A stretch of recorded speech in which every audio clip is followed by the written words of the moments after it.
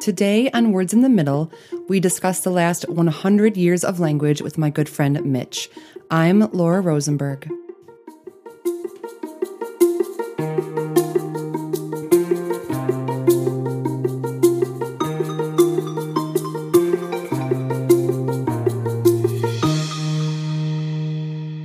Hi, Mitch. Hi. How are you? Laura.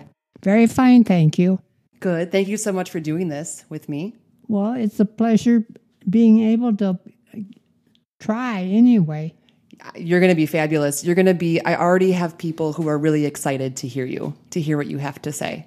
Oh, how nice. Yeah. Can you just tell me quickly what year you were born? I was born in 1919, August 8th. August 8th. So you're going to be 101 this August. Yes. That's amazing. Thank you. You're welcome. And how many children do you have? I have 3. You have 3 with Sandy, whom we know. Yes, who I live with. Who you live with, and who else do you have? I also have a son, Salem, and a son, Steve. And then how many grandkids? I have 2, Nicholas and Zach. And do you know what we're going to be talking about today? Not really, but I'll soon find out, I think. Yeah, you're going to soon find out. So I went and I found some words and phrases from the 1920s to the current time that I was wondering if you might know what those things mean. So I'm just going to ask you about a word or a phrase, and you can tell me what it means if you know. Okay. Okay. So in the 1920s, there were a few great ones. One of them was 23 skidoo.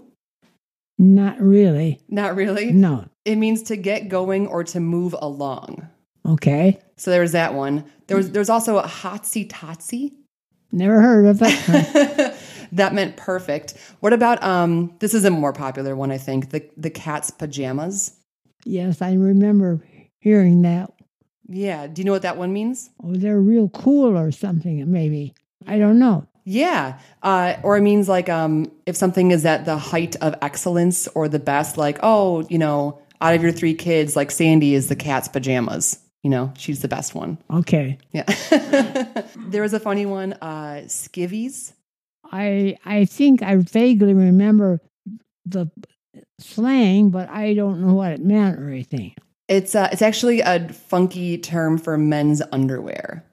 I mean, at that time, I was quite young, so... Yeah, that's true. In the 20s, you would have been growing up. You would have been... I would have been a kid. Yes, absolutely. And then in the 30s, I found one that I thought was interesting. The phrase is Girl Friday. No, never heard. A secretary or a female assistant. I've heard that. Yeah. Were you ever a secretary when you were growing up at any point? Well, at that time, they weren't considered secretaries. I don't remember what I was called. Only thing I remember being told I was the first girl to be working in the office. That's amazing. Did you do just like paperwork and scheduling? I did keeping track of records. Like filing and organizing? Well, yeah, because I was the first girl that ever worked in this company. Mm-hmm. And that was just getting started in their business. So, whatever job had to be done, I suppose I was given part of the problem of getting it done. I think that's amazing. Do you remember how long it was approximately until another female worked with you at the company? I might have worked there for maybe a year. I don't remember. Sure. That part. Sure. Did you like that job? Well, yeah. Because, I mean, I didn't know any other kind of job. I think I was kind of a fledgling back then. Fledgling? Because this was new to me, too, was working and everything. It must have been nice to get your own paycheck, I would imagine. Yes. Yeah. Even though it was very small. Yes. Even though it was very small. Probably less than what the men were making, I would think. Well, but they had different jobs. They had different jobs, but it would have been, at today's thinking, it would have been peanuts, because I was earning $12 a week for working maybe 44 hours a week. And I wonder what that is in today's money, but Yes. still peanuts. Yeah. Yeah. Keeping up with the words, languages. So in the 1940s, which makes you in about your 20s. I'm not good at math, Mitch. Yeah. It's not my forte. Yeah. I would have been 21. In the 40s. Okay. So there was a phrase, keeping up with the Joneses. Yes. Yes. Do you know what that means? Can you explain what that means? Yeah. Well, that's keeping up with the other people around you. Yes. It is almost like a competitive thing. Yes. Like you wanted to be as good as your neighbors, as the Joneses. Yeah. In the 50s, this was not that good of one, but there was something called hi-fi Yeah. for high fidelity. Maybe it has to do with records. I don't think so. I think I seems to me that was just like a high five was like a greeting or something. Are you thinking like a high five? Yeah. Okay, yeah. So the definition said high fidelity or a record or a turntable. Speaking of which, while I'm looking at my notes here, do you remember the name? I don't know the answer to this, of the first music player you had, or a record player, or like what it was called or what it looked like. Was it really big? Yes, it was. But I think it seems the first one that I remember was a phonograph. A phonograph. Phonograph. So that it had record, a big round record that you had to put onto the equipment to play anything. Did it sound good? Yeah. I thought so, yeah. Now in the 60s, so this puts you in your, I don't know, math, Mitch. 40. 40s? Okay, yeah, 40 in the 60s. There was groovy. That was a popular word, which meant like cool. He was cool. Were you cool in the 60s? I didn't think so. I was just an ordinary person. And then there was one that I thought was kind of just silly, but it was the man, like capital T, capital M. Like the man is not going to keep you down. You know, it was a wild time. Not that I was alive, but I would imagine. I would have thought that. I wouldn't have said it, though. In the 70s, there was get down or boogie.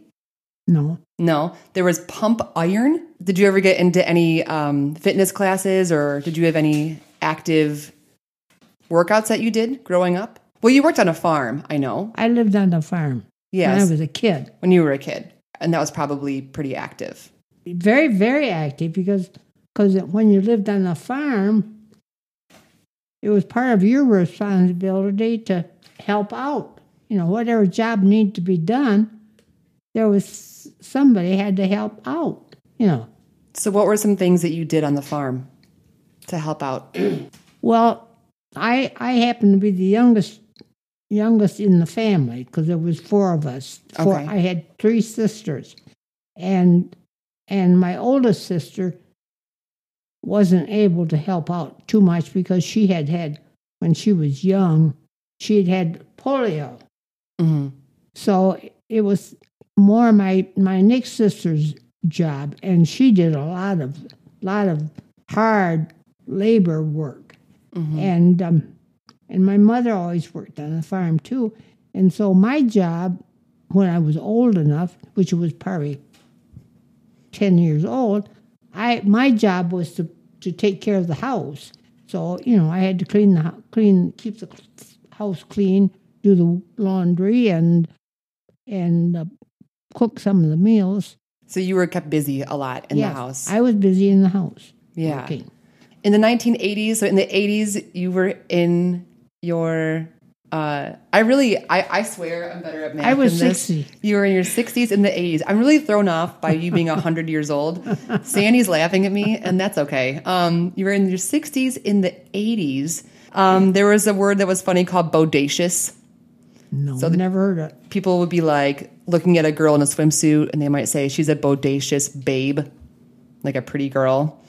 In the 90s, this is a funny one. So I was born in the late 80s, 1986. I know how old I am, and I can I can use my own math metrics to figure this out. But in the 90s, there was a song that came out by a man named Will Smith called "Getting Jiggy with It," and so this phrase "get jiggy" became popular. So if I said about Sandy, if I said, you know, look at Sandy out on the dance floor getting jiggy, what do you think that might mean?